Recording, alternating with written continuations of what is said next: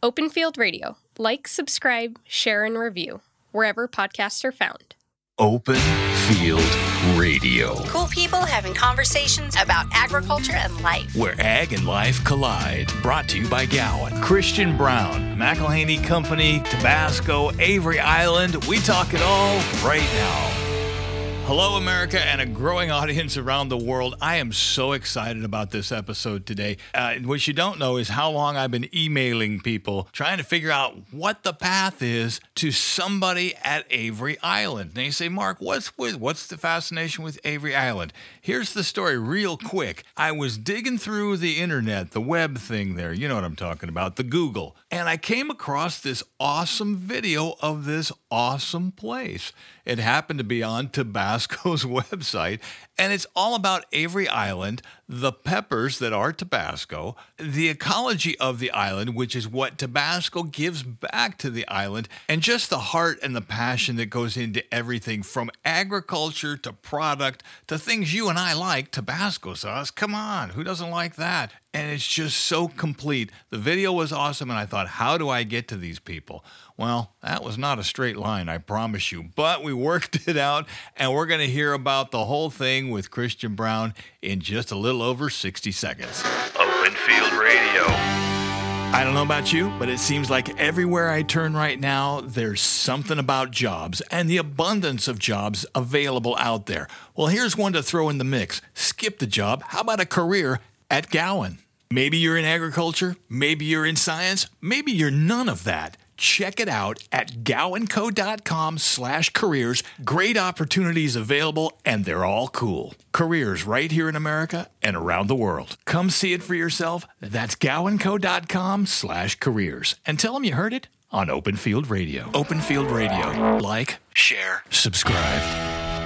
Open Field Radio Season 2, Episode 2 starts right now with our guest Christian Brown from McElhaney Company, Tabasco, and Avery Island. So for the listener, tell me where Avery Island is geographically. Yeah, so Avery Island is in Iberia Parish, which is just at the top of Vermilion Bay, which is really south-central Louisiana. We're about a 2-hour drive west of New Orleans. We're right on the marsh and just beautiful marshlands and swamplands. It's a great place to live. And you live there?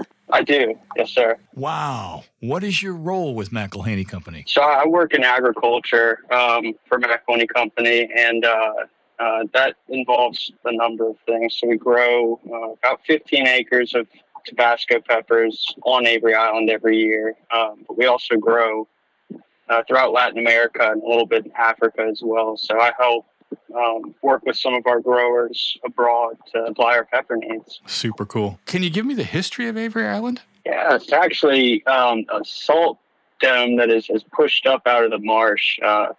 So right now I'm sitting on about 40,000 feet of salt below the ground, and it came from the Luan salt deposit, which kind of bubbled up in a straight line, a somewhat straight line. So there's a few islands, we call them islands, in south central Louisiana that are actually mounds sticking out of the marsh. So it's one of the few places that has hills in southern Louisiana. But it actually started out here. There was some sugarcane farming and a little bit of cotton farming on the inside. But back in 1868, my great-great-great-grandfather started playing around in his plant nursery and started growing Tabasco peppers. And from there, he started making a sauce and giving it to friends, and then started to sell it a little bit locally and a little bit up to New York and eventually internationally. It's he grew into a agriculture operation on Avery Island on one portion of it. And it's really, continued that way for the last 53 years now. So we keep that tradition alive and keep the pepper production over here. Tradition is a big thing with you guys, isn't it? Absolutely. If you look at the process from 153 years ago to today, sure, we have a little more technology and different means of making the sauce of the original red Tabasco, but nothing significant has changed. And anytime something is introduced that might make something more efficient or more sustainable, or it's tested multiple times to make sure it doesn't alter the product in any way. Is the magic to the agriculture directly tied to the geographic location, Avery Island? So we do grow a lot of our peppers with a grower network spread out in Latin America and Africa, but absolutely, we plant our seeds in usually around February and transplant them to the field mid-April. By that time in this area, we won't have any freezes after that. And the, kind of consistent rain down here throughout the summer, it really helps the plants and the humidity. They like the heat, plenty of sun. So kind of an ideal environment over here. And right around now is when we start harvesting. And the harvest will be finished?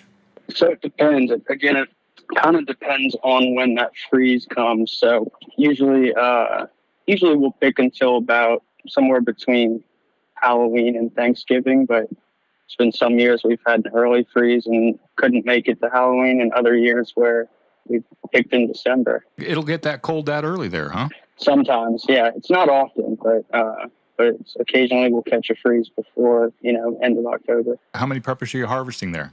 So we usually end up with about 50,000 pounds a year, but what we're really concerned about is not necessarily the pepper mash. We make enough of that to supply, make our family reserve and a couple other specialty items. But what we really grow our peppers here is for the seed stock. So to ensure that it stays a true heirloom Tabasco pepper, what our grower network is growing in Central America and South America and over in Africa, we're actually sending them the seeds. We started growing down there in, I believe, the 70s. If they had just made their own seed from then, it'd probably be a completely different looking plant than it was. So the main reason behind the agriculture on Avery Island is really to stay true to that seed variety. Can you say heirloom? The pedigree in this is a straight line, is that right?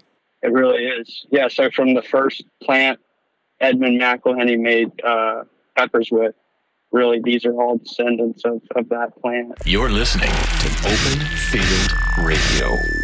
We keep our boots muddy and our ears tuned to the thorny challenges of agriculture. That just sounds cool, doesn't it? Because it's the truth. The Gowan Group is a global, family-owned agriculture solution business headquartered in Yuma, Arizona. Gowan specializes in developing, marketing, and processing agricultural inputs such as crop protection products, seeds, and fertilizers. Gowan has grown markets in the majority of the agricultural regions globally. A deep respect for science and a passion for agriculture drives Gowan Company to help growers solve their critical pest and plant health issues. Let's say it together. Gowan Company. I feel like the more shows we do, the more we get to know each other. You know what I mean? I know you, you know me. Oh, look, we're just regular people, right? I mow my yard, you mow your yard. Regular stuff. And when it comes to promoting Open Field Radio, I need regular people to tell other regular people this show is happening. So tell somebody. Knock on somebody's door, call them up, send them a text, whatever, and tell them you're listening to Open Field Radio, and by golly, they should be too. It'll be awesome, I promise, because that's what friends do at Open Field Radio. From the Gowan Global Studio deep inside the Lee Hotel, this is Open Field Radio. 5 generations of family agriculture going on at Avery Island. Yes, sir. Yep. That's awesome. So, like what you were saying, the podcast kind of reaches out to people to teach them more about agriculture and how influential it is and how it's in a lot of places you don't see, but there's no one day goes by that I don't learn something new. Oh, I'm sure. The fascination with Avery Island is I began to talk to people. I said, hey, I'm going to do this interview with the folks at Avery Island in Tabasco. And it's funny how many people know about it because I was new to it until I found that video. Yeah, love the product, but I was unfamiliar with the island. How many people work the farm on that island? So it's just a crew of 8 of us right now. No way. Yeah. So we stretch it pretty thin over here, but no, it's a great group of people that have been doing, working in this area for a while, and whenever someone new comes in, we're quick to train them up. But during certain times, whether it's transplanting the peppers into the field, planting the seeds, or even making the seeds when we harvest. So it's a great way for some of the company to get together. So we do have some employees from other departments that will come help out. That's a great idea. That's really a great idea. Get someone from a different department, maybe in accounting or sales or marketing, to be able to come out and see the actual process of planting the peppers and picking them. Is this something the public can see too? So it's a little, where we actually grow the peppers is a little off the beaten path from where the actual tours are at the front of the island. But what we did a few years ago was we actually brought a little slice of that to the tour. So we actually have a greenhouse along the route of the tour, and then also a little, flower bed full of a few varieties of peppers, including Tabasco. And that's also overseen by the field crew. So it's the same people tending to both areas. So if you are at all curious about the tours and the island, yep, you can go see it for yourself. There is the Tabasco Brand Factory Tour and Museum. That looks pretty darn cool. And there is also the Jungle Gardens, which features a number of other attractions there at Avery Island. The Buddha statue, Bird City is part of that. Of course, the wildlife and all the scenery you can take in. Pretty spectacular experience. My mom has even been there, and she said, totally amazing. See it for yourself. Talk to me about the ecology of Avery Island and the care that is taken, because obviously the island gives to you, and of course Tabasco gives back to the island, so to speak. Can you speak to that? Absolutely. So, as I was saying earlier, the marshlands around us are just very pristine, and it's a breeding ground for a lot of different plant life and animal life, and so it's very important to us. It's beneficial to the environment all around. So for a very long time, if you go back to my great-great-grandfather, E.A. McElhenney, he actually started a egret conservatory on the island and brought in all different kinds of varieties of trees and raised different animals. He had alligator farms. So going all the way back to him, we've kind of had the DNA of the family and of the island itself, kind of sustainability efforts and giving back. So one of the things that we do multiple times a year is we do a lot of grass planting out in the marshes to help the marshes rebuild, and work with other property owners and landowners in the area to combine efforts. Well, you mentioned the egrets. It's referred to as Bird City, is that right? That's right. So that's actually part of Jungle Gardens, which is part of the tour if you come to Avery Island. And there's a big pond with some bird platforms. Come, March, April, they just swarm in. And it was just kind of crazy seeing it with your own eyes, how they kind of have this location implanted in their memories. But they leave usually July, August, and they'll come back in right around March or April, and they just come in swarms. Because our audience is coast to coast in America and beginning to be even further around the world, a lot of people have never been to Louisiana. Can you paint us a postcard of what it looks like there right now where you're at? Yeah, so I'm actually sitting out in the pepper fields right now. So I'm, like I said, Avery Island's a little unique for this area where we actually have hills. So on the left-hand side of me is a hill sloping up towards the top of the island, which the tallest height is about 165 feet. And I'm sitting in the middle of the pepper fields, which are kind of on the outskirts of Avery Island. And there's a tree line off to my right, of some live oaks and some pine trees. Just on the other side of that would be the marsh, and then eventually Vermilion Bay, and eventually the Gulf of Mexico. So if you want to have some fun, get on Google Earth, Google Maps, whatever it is, or your favorite map site. I happen to be using a site today called satellites.pro and just put in Avery Island, Louisiana, and there it is. You can see the whole thing, a bird's eye view of the whole place. And with Christian's description just now, you can follow that around pretty easy and kind of see for yourself what the whole place looks like. I'm looking right now at the fields, which he said were kind of on the perimeter of the whole place. I can scroll across and find Willow Pond, which is where Bird City is. I can see the Jungle Gardens, which is where the tour is, and all those kind of things. But you get a better idea of when they say island really what it is. Though it's not an island like you and I would typically think, the Bahamas or something like that, it is definitely a unique land formation right in the middle of this whole marsh area. Check it out for yourself. For those that know and love Tabasco, if I pick up a bottle of Tabasco off the shelf at the grocery store, what do I need to know about that product? What's the story behind that product maybe that I don't know? So it goes back 153 years of really the same product that was made back then. The process is the same. It's 3 ingredients, that original red Tabasco, which is kind of our bread and butter. We have some great other products out there, but that's kind of our what we love the most. And 3 ingredients, it's just peppers, salt, and then that's aged for 3 years. After 3 years, it's mixed with vinegar, strained, and put in a bottle. It's a really simple process, but there's a lot of love and care that goes into it. It sounds so simple. I've read that on the bottle before, and I went, well, heck, this can't be too difficult, but I have no idea. Obviously, you have no idea how it goes together and who's got 3 years.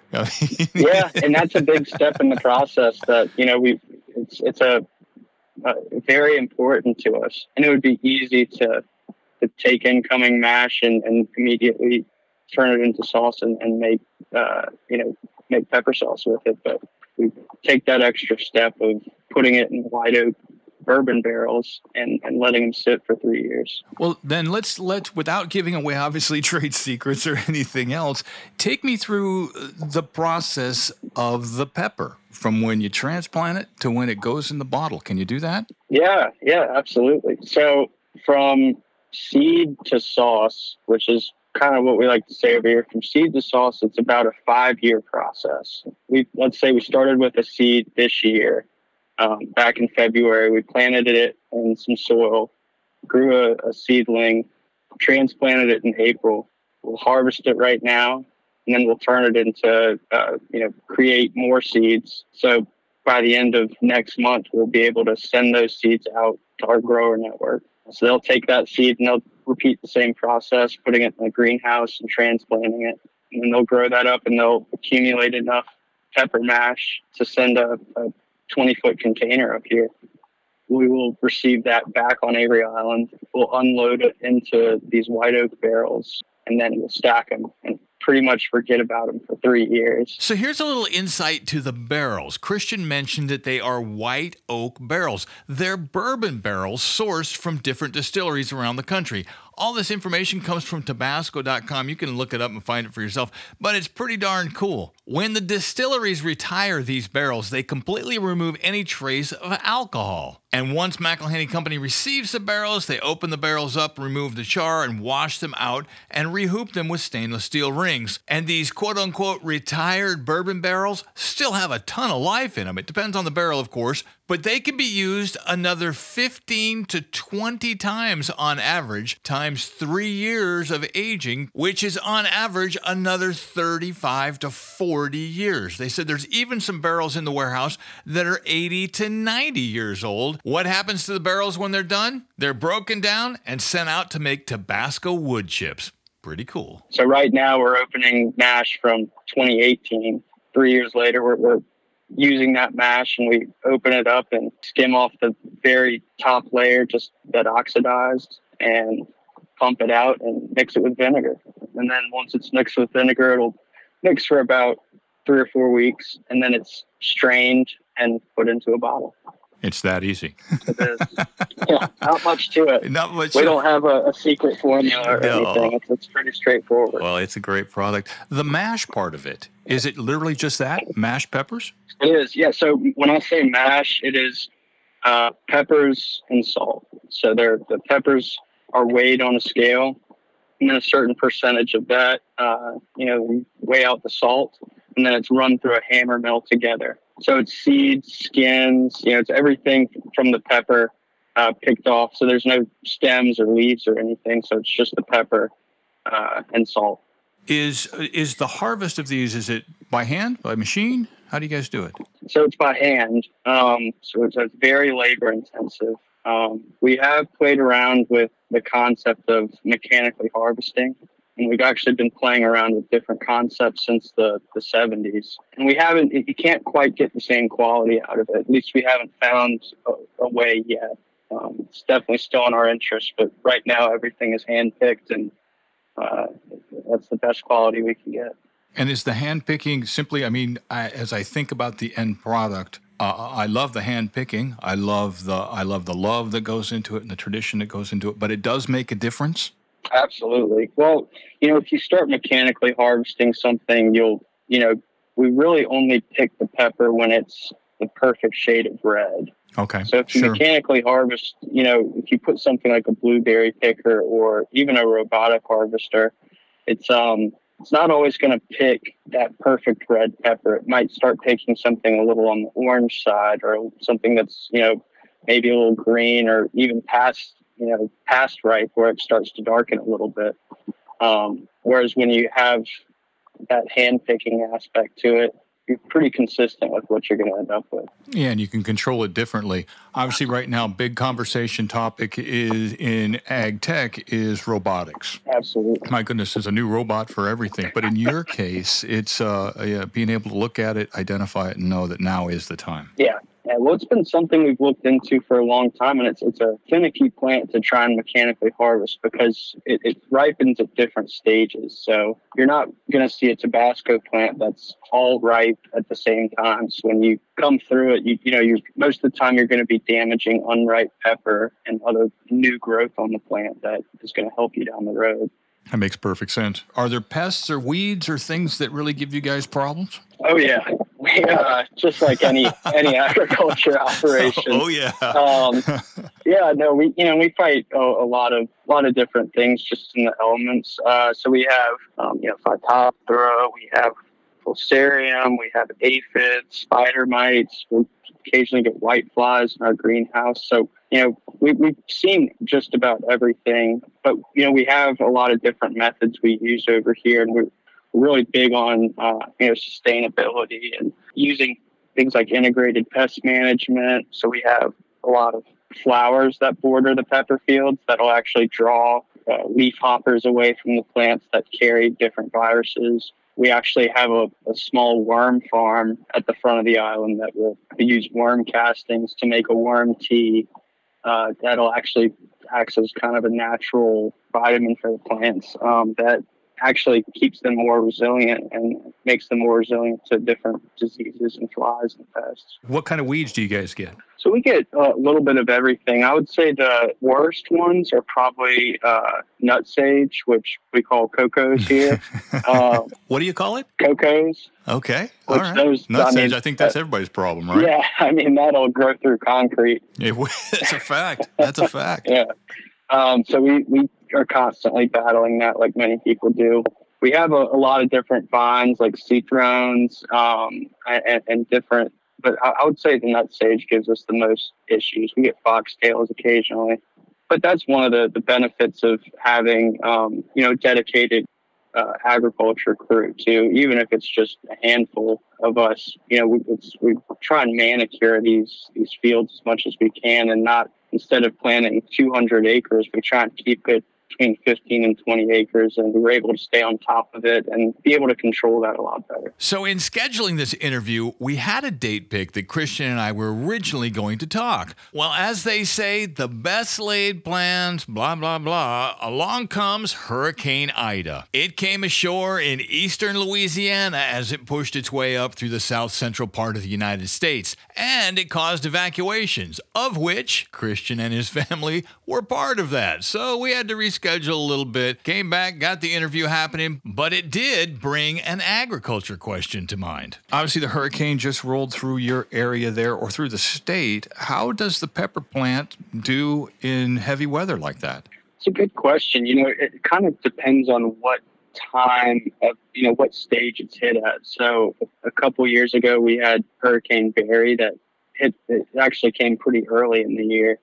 And it was right when the plants were flowering. So we ended up, a lot of the flowers were knocked off. And we didn't get peppers for about a month later than we normally do. But for the most part, they're fairly resilient plants. They seem, occasionally we'll get some, knocked down from heavy winds, but they're very sturdy plants. Coast to coast and around the world. You're listening to Open Field Radio. Got trouble with nutsedge? Who doesn't have trouble with nutsedge? What you need is effective nutsedge control that lasts. Sedgehammer herbicide from Gowan Company. Effective nutsedge control controls both purple and yellow nutsedge. Low use rate, perfect for warm or cool seasons. Controls nutsedge above and below the ground. That's one of the important parts right there. And of course, it's pets and people friendly. You can return as soon as it's dry. Great for commercial application, large coverage areas. Complete systemic control 7 to 14 days. Long-lasting results. That's season-long efficacy under normal pressure. So take control of nutsedge with Sedgehammer herbicide. Always read and follow label directions from Gowan Company. Cool people having conversations about agriculture and life. Open Field Radio. And now back to Open Field Radio with our guest from McElhaney Company and Tabasco, Christian Brown. How many acres worldwide does McElhaney farm for Tabasco? I don't actually know the answer to that, but it reaches very far, and we're in Nicaragua, Guatemala, Honduras, Ecuador, Peru, Colombia, and Zimbabwe, and then we have the operation here. Wow. And those 15 acres, though, man, the tradition and the love in those 15 acres is amazing right there where you are. Absolutely. Yeah, like I said, a lot of love and care goes into this side, and then it definitely spreads out to our grower network and then back over here once the mash gets back over here. What's it take to be a grower for you guys? So we actually have really great relationships with some people in Central and South America that many of them are multi-generational.